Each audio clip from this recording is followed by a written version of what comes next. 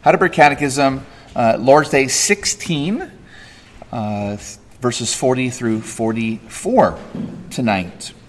In the Heidelberg Catechism, it has been explaining for several Lord's Days so far, the meaning of the gospel, the basics of the faith, using the Apostles' Creed. And so you'll recognize some of those phrases tonight from the Apostles' Creed, that most basic of Christian summaries. So the question is this: why did Christ have to suffer death? And so let's say the answer. Because God's justice and truth require it. Nothing else could pay for our sins except the death of the Son of God. Why was he buried? His burial testifies that he really died. Since Christ has died for us, why do we still have to die? Our death is not a payment for our sins, but only a dying to sins and an entering into eternal life. And then question 43 on the right side. What further benefit do we receive from Christ's sacrifice and death on the cross? By his power, our old man is crucified, put to death, and buried with him, so that the evil desires of the flesh may no longer rule us, but that instead we may offer ourselves as a sacrifice of thanksgiving to him. And finally tonight, Q&A 44. Why does the Creed add, he descended into hell? To assure me during attacks of deepest dread and temptation that Christ my Lord, by suffering unspeakable anguish, pain, and terror of soul on the cross, but also earlier, has delivered me from hellish anguish and torment. We'll come as well to some Bible passages tonight, just a few moments as well as we go through tonight. But just to remind you of what we read last Sunday on Easter again, from 1 Corinthians chapter number 15, that the heart of the gospel, and the gospel means good news, so the heart of the good news that comes to us from God is that Jesus is the Messiah who died, who was buried, and who rose again for us on the third day. That's the heart of the gospel. So it's all about what Jesus has done, not our works, not our own faith, not our feelings about these things, as I mentioned this morning, but the heart of the gospel, God's own heart, is that Jesus died, he was buried, and he was raised for us on the third day. Amen? So that's the heart of the gospel. And Good Friday and Easter, that Christ died and was buried and that he rose again. Good Friday and Easter should be celebrated every single Sunday. Do you know that? Should be celebrated every single Sunday. We should always want to hear these things, that Jesus died for our sins and that he was raised for our justification. But because of our finite ability to remember everything, to celebrate all the things that Jesus has done for us, we do have a set-apart time during the Christian year to celebrate these high points, the death of Jesus and the resurrection, especially on Good Friday and Easter. So for our ability to contemplate and meditate and remember all these wonderful things that Jesus has done, we do have those high points in those days. And we also use our catechism. Our catechism is also an aid for us to bring us back in a constant way, in a repetitious way even, back to the basics. Back to the basics. I heard it once said, Cyprian remembered this, that to be elite is to master the basics. He was told that once by a college coach. To be elite is to master the basics.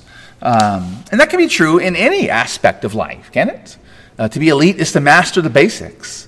I'm not going to call myself an elite parent, but it is really a coming back to the basics all the time. Remembering those basic things, right? Not just our faith, but, we got to wake up tomorrow. We have to help our kids get ready for whatever they're doing. We have to teach them right from wrong. We have to discipline them when they stray. We have to encourage them when they do well. So those basics too, right? And so everything in life is a mastering of the basics. And so we should be praying, and we should want to pray and to think about these things. To always want to come back to those basics of the Christian faith. And so that's why we use our Heidelberg Catechism. And I hope and pray. I know that it can get repetitious. I know that we hear these things a lot, and but I hope that by remembering the gospel, the death, the burial, the resurrection of Jesus every single Sunday, in some way or another, I hope it always brings us back to our first love of Jesus. He should be our first love, and we should, as the Revelation says, we should want to come back, to turn back from ourselves, to come back to those basic truths, not to lose that first love, but to have it rekindled. And so I hope and pray that as we meditate upon the basics of the Christian faith, it brings us back to our first love, even by using the repetitive words of the Apostles' Creed and even our catechism over and over and over again. It's in those basic things that we remember that love that Jesus has for us. I mean, we would never not tell our wives or husbands or kids. We would never just forget to say, "I love you," would we? I mean, and when we do, it's a symptom of a deep problem. Just in the same way, we want to hear what Jesus has done for us, that he loves us, and so we want to hear those basic truths. And it's a way for us as well to say to him, "I love you," even as we just sang. So tonight, I want to think with you just for a few minutes about the heart here of the good news, especially that Jesus died, was buried, and all this was for us. All this is for you. He died and was buried. He really died, and he was really buried. All of these benefits are for you. So what did Jesus accomplish? Notice in these questions, I want to just focus on these two big themes that on the one hand, Jesus accomplished certain things, and then secondly, that benefits us. So what did Jesus do? What did he accomplish? And then how does that benefit us as believers tonight? Well, we see here in these questions, there's a lot of stuff there, but just very simply that he died, he was buried, and he descended into hell. He died, he was buried, and he descended into hell. What did Jesus accomplish? He died. He died. The justice and the truth of God require this, the Catechism says. So if we go back in our Bibles and we look at Genesis chapter number 2, which I know I mentioned many moons ago in the beginning of our sermons in the Heidelberg Catechism, but Genesis chapter 2 at verse number 17, there is that very famous, that law that God gave in the beginning, in the garden, when he told Adam, of the tree of the knowledge of good and evil, you shall not eat. In the day that you eat of it, what does the rest of the verse say? You shall surely die, right? Hebrew says, dying you shall die. It's an emphasis. That's why we say, you shall surely die, right? You shall surely die. So the justice of God requires that sin has a penalty. And the truth of God says that that penalty must be paid.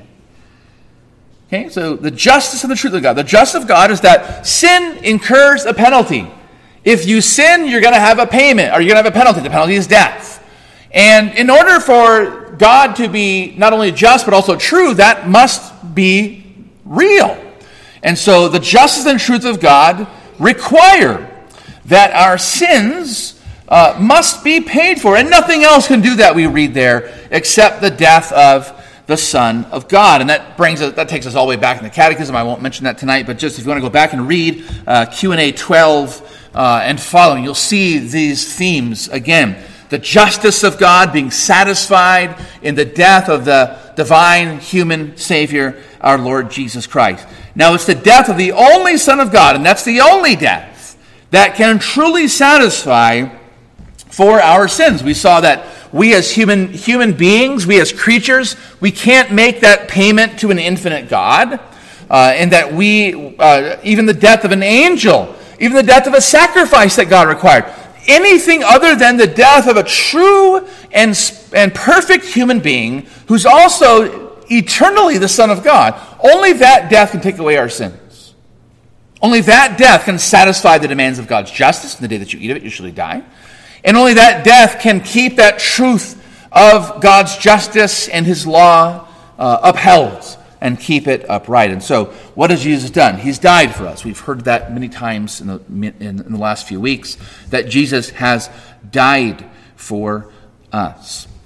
Now, of course, there are a lot of boundaries of rules and justice, of the rules of justice and truth today that, as always, are being bent. And so, we hear a lot of times in the media today that, there's a two-tier system of justice in America. And it depends on what side of the aisle you stand. You'll put one group in that tier and one group in that tier. Whether it's rich and poor, or whether you're, in the sort of in the political elite, or you're just one of the plebs, one of the people underneath. If you're a D, you're on this level. If you're an R, on that level, and so forth. Right? We hear a lot about that.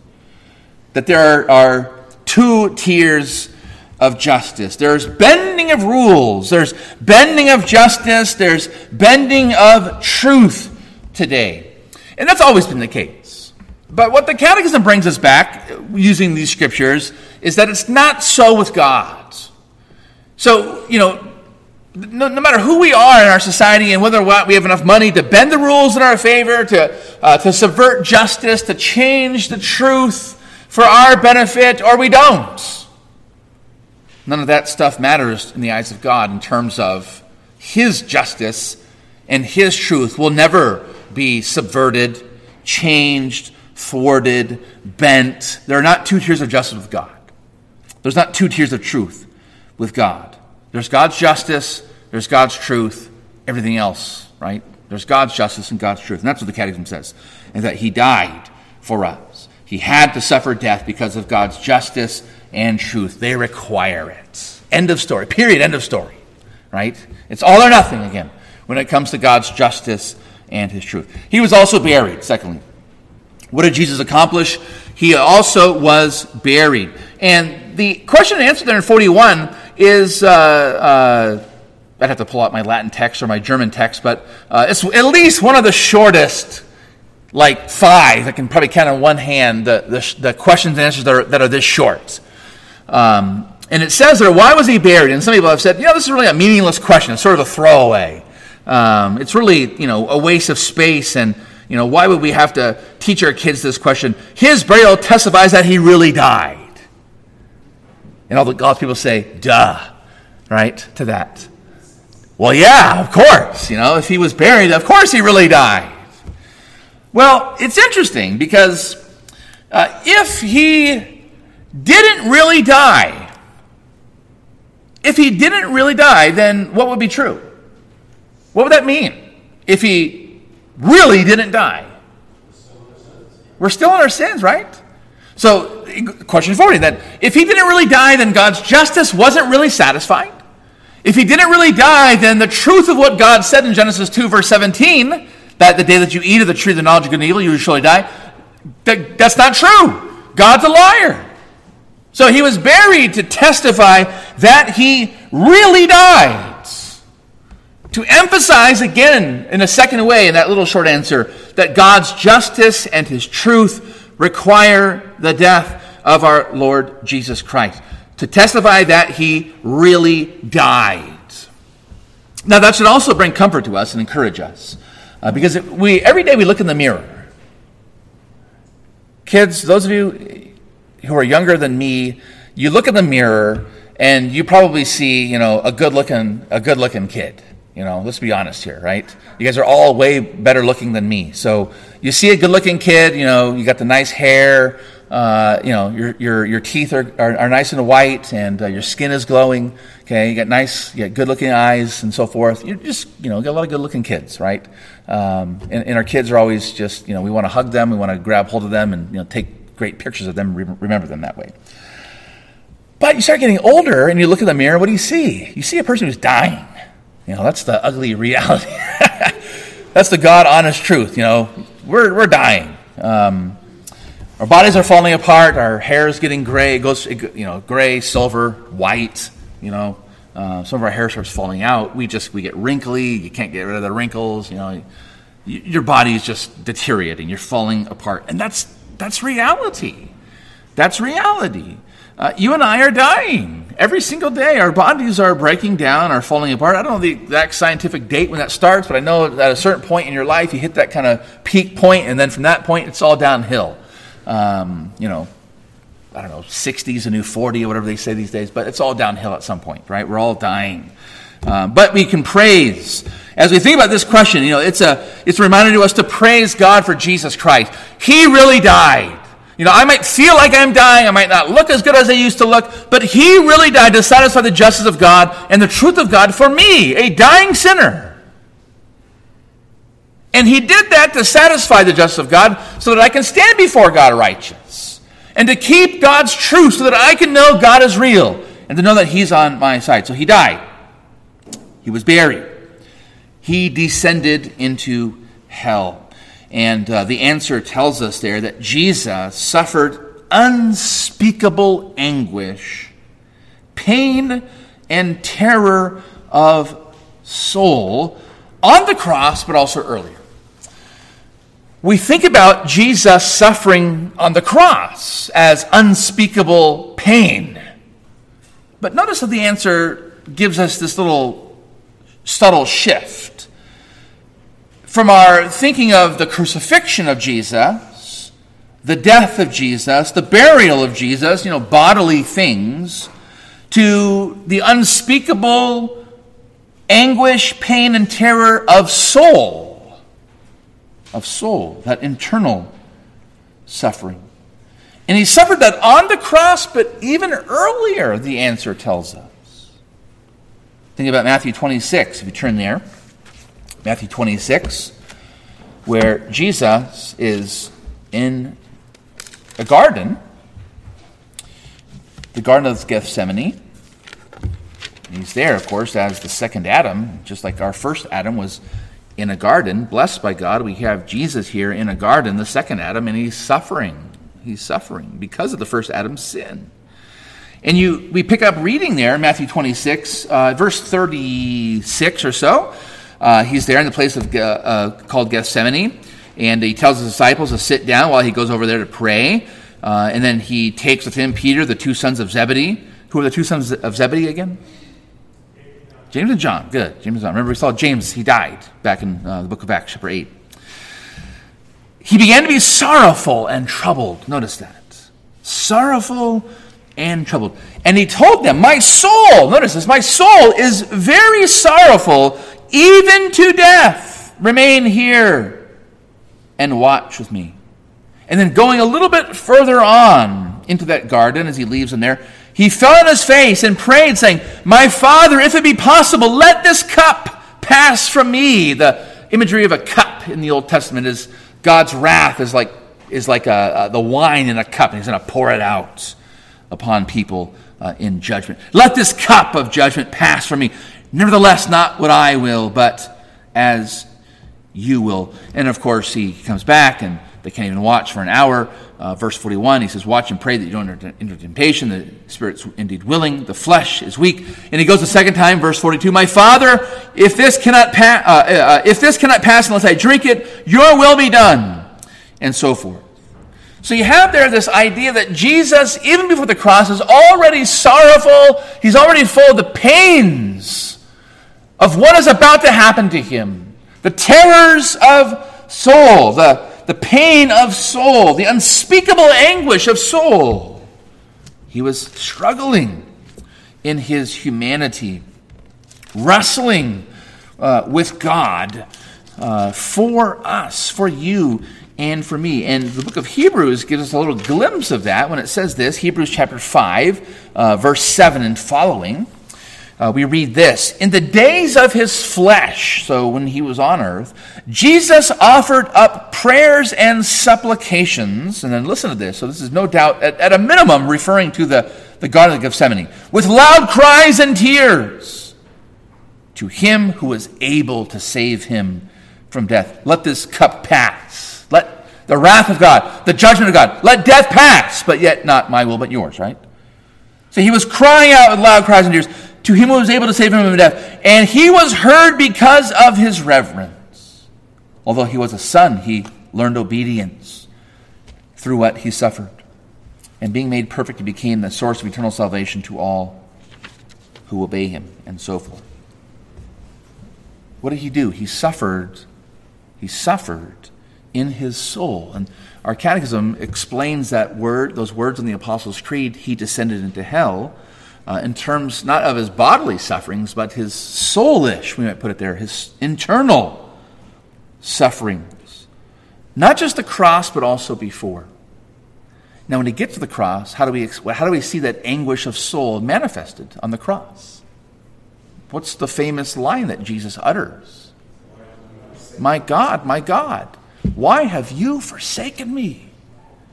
We see that he's struck with this reality that cup of God that has been poured out upon him, and he's sorrowful, he's suffering, and he's cognizant of that. He recognizes that. Now, the beautiful thing is, of course, he does it for us. He does it for us. Kids, it just reminds us, we read these things in the Bible. We recite the creeds on Sunday mornings. We read our catechism questions and so forth. It just reminds us, kids, that there's more to life than what you can see with your own two eyes. Do you realize, kids, that there's a spiritual realm? Right? I mean, you and I can see. I can see Emmanuel right there. And Emmanuel, if you knock on the pew in front of you, right? It's wood. It's hard. And it's real stuff. We can see this stuff. We have shirts on. We have clothes. We're going to go home probably tonight and have some food. We're going to get into bed, a real bed with real blankets and real pillows and all that good stuff. There's a lot of stuff. We experience all this stuff every day. But there's more than what we can see with our eyes. There's a spiritual realm. There's a whole world and a whole universe that exists that we can't see with our very own eyes. And so when our catechism reminds us of that, when it says that Jesus suffered unspeakable anguish, pains, and terror of soul. But kids, just because you can't see it doesn't mean it's not real. The spiritual realm that Jesus was expressing when he said, my God, why have you forsaken me? It's just as real. It's as really real as Jesus was really buried and as he really died on the cross for us. So there are two realms, what we can see, what we can't see. So Jesus did all this. He died. He really died. He really was buried.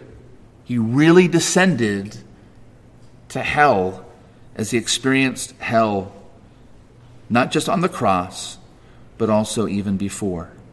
How do we benefit from that? How does that help us? How is this so important for us tonight? Just a couple things to mention there, really, really quick. You see, I think there's 4 little points on the sermon notes page.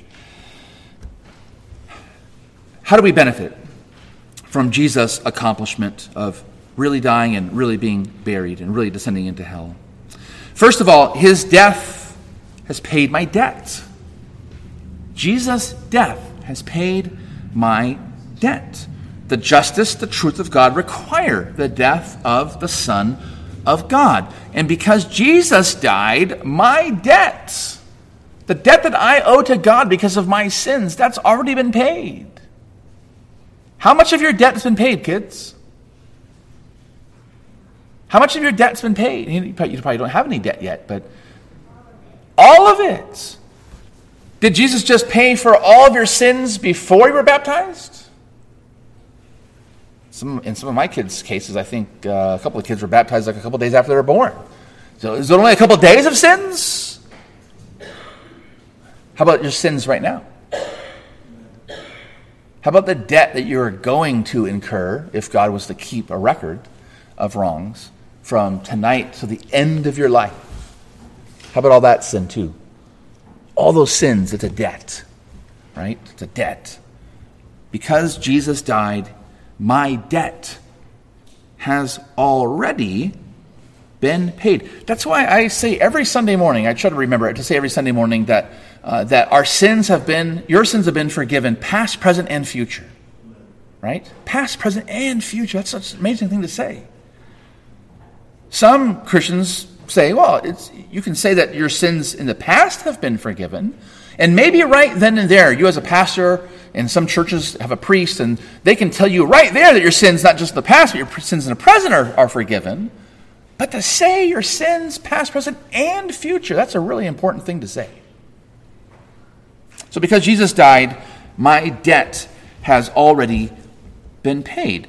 And then secondly, My death, so that's Jesus' death, the benefit of all this is that my death is an entrance into eternal life.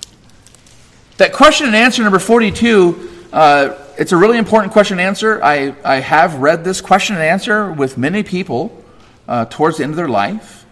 Since Christ has died for us, why do we still have to die? It's a natural question to ask. I thought I had eternal life. Why would I die? And it reminds us that your death is not a payment for your sins. That's Christ's death, right? That's the first point. But only a dying to sins, a stopping of sin, a ceasing of sin, and an entering into eternal life. We already have eternal life now, but one day we'll experience the fullness of it in God's presence. And so my death is an entrance into eternal life. Third, Jesus' death is the power of my sanctification. Jesus' death is the power of my sanctification. That's that question answer number 43. We think of the death of Jesus as forgiving our sins. And yes, that's true, but there's more to it than that. That's what the answer says. Our old man is crucified, put to death, buried with Jesus. And notice in the footnotes there, Romans 6, I would encourage you to read this later on, Romans 6, verse 5 to 11, Colossians 2, 11 to 12. Read those two texts. You have been crucified with Christ. Your sins have been put to death. You've been buried with Jesus Christ in baptism. Why? So that the evil desires of the flesh, your sinfulness, may no longer rule us. Do you realize that you are under new, not just management, but new ownership? That when you came to Jesus Christ and you trust Him by faith, you no longer are under the lordship of your sins, the devil, the world. Jesus owns you. You are His servant. He is your Lord and Master. And that means that your sins can no longer rule you, have mastery over you. Your sins can no longer control you. Now in Romans 6, I'll just mention this, one of those verses tells you that you must, in your mind, you must reckon yourself dead to sin every single day. On the one hand, it's true that you have died your sins, and sin is no longer your master. But you have to also preach that to yourself every single day. Reckon yourselves dead to sin and alive to God in Jesus Christ. Tell yourself that tomorrow when you wake up. I'm dead to my sins. I'm alive in Jesus Christ. And then notice that answer concludes by saying, so instead of our lives being presented to instead of presenting our members, Romans 6 says, to sin, to serve sin, notice it says, but that instead we may offer ourselves as a sacrifice of thanksgiving to God, to Jesus Christ. There's Jesus' sacrifice to pay for your sins, the penalty of your sins and the power of your sins over you, and then there's your sacrifice.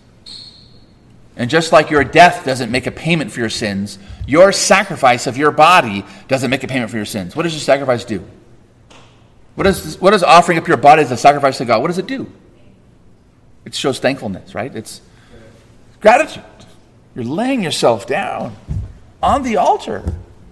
You belong to God, and you want to be used by Him as a pleasing sacrifice. And then finally, what is the benefit of all this for us? Jesus has accomplished for us His death, His burial, His descent into hell, and so His death pays my debt. My death is an entrance into everlasting life. His death is the power of my sanctification. And then finally, His descent into hell is my assurance when I feel the temptations of hell. His descent into hell is my assurance when I feel the temptations of hell. Answer 44 tells us the meaning of that and why it's so important is that it's to assure me during attacks of deepest dread and temptation, that Jesus has delivered me from hellish anguish and torment. I mentioned this morning when Paul was preaching, and then he was opposed. When Paul and Barnabas were preaching, and Mark, and were opposed by Bar-Jesus, the son of Jesus, son of Joshua, that whenever we speak of the gospel to people, there's always going to be a spiritual attack. Whenever we try to live for Jesus and be different from the world, there's always going to be spiritual torment and spiritual battle with the world, our own sinfulness, the devil himself. And in the same way, I want to encourage you tonight that as a Christian, even as our society continues to descend into utter foolishness, that the attacks are going to become more, they're going to increase in more intensity and more frequency if we stand for the truth. If we stand for the truth that Jesus is the way, the truth, and the life, and if we stand for the reality and the truth that he calls us to follow him, to serve him, to die to ourselves, and to live for him, you are going to be attacked spiritually. But know when that attack comes. When you're tempted by your friends just to give in a little bit, just to fit in, just to be part of the crew, the crowd, be assured that Jesus suffered hell, and he's anguished inside too for you, to help you, to encourage you. And if Jesus underwent the actual sufferings of hell on the cross, we can be encouraged that in our small little bit of torment, that Jesus is going to uphold us and see us through it. So be encouraged tonight as we come to pray and to thank the Lord for the amazing good news again, that Jesus died, that he was buried, he descended into hell upon the cross, and even before, to benefit us, to help us, to encourage us, to strengthen us. And so let us go out. Let us go out with Christ before us and behind us and with us to the end of the world. Let's give the Lord thanks.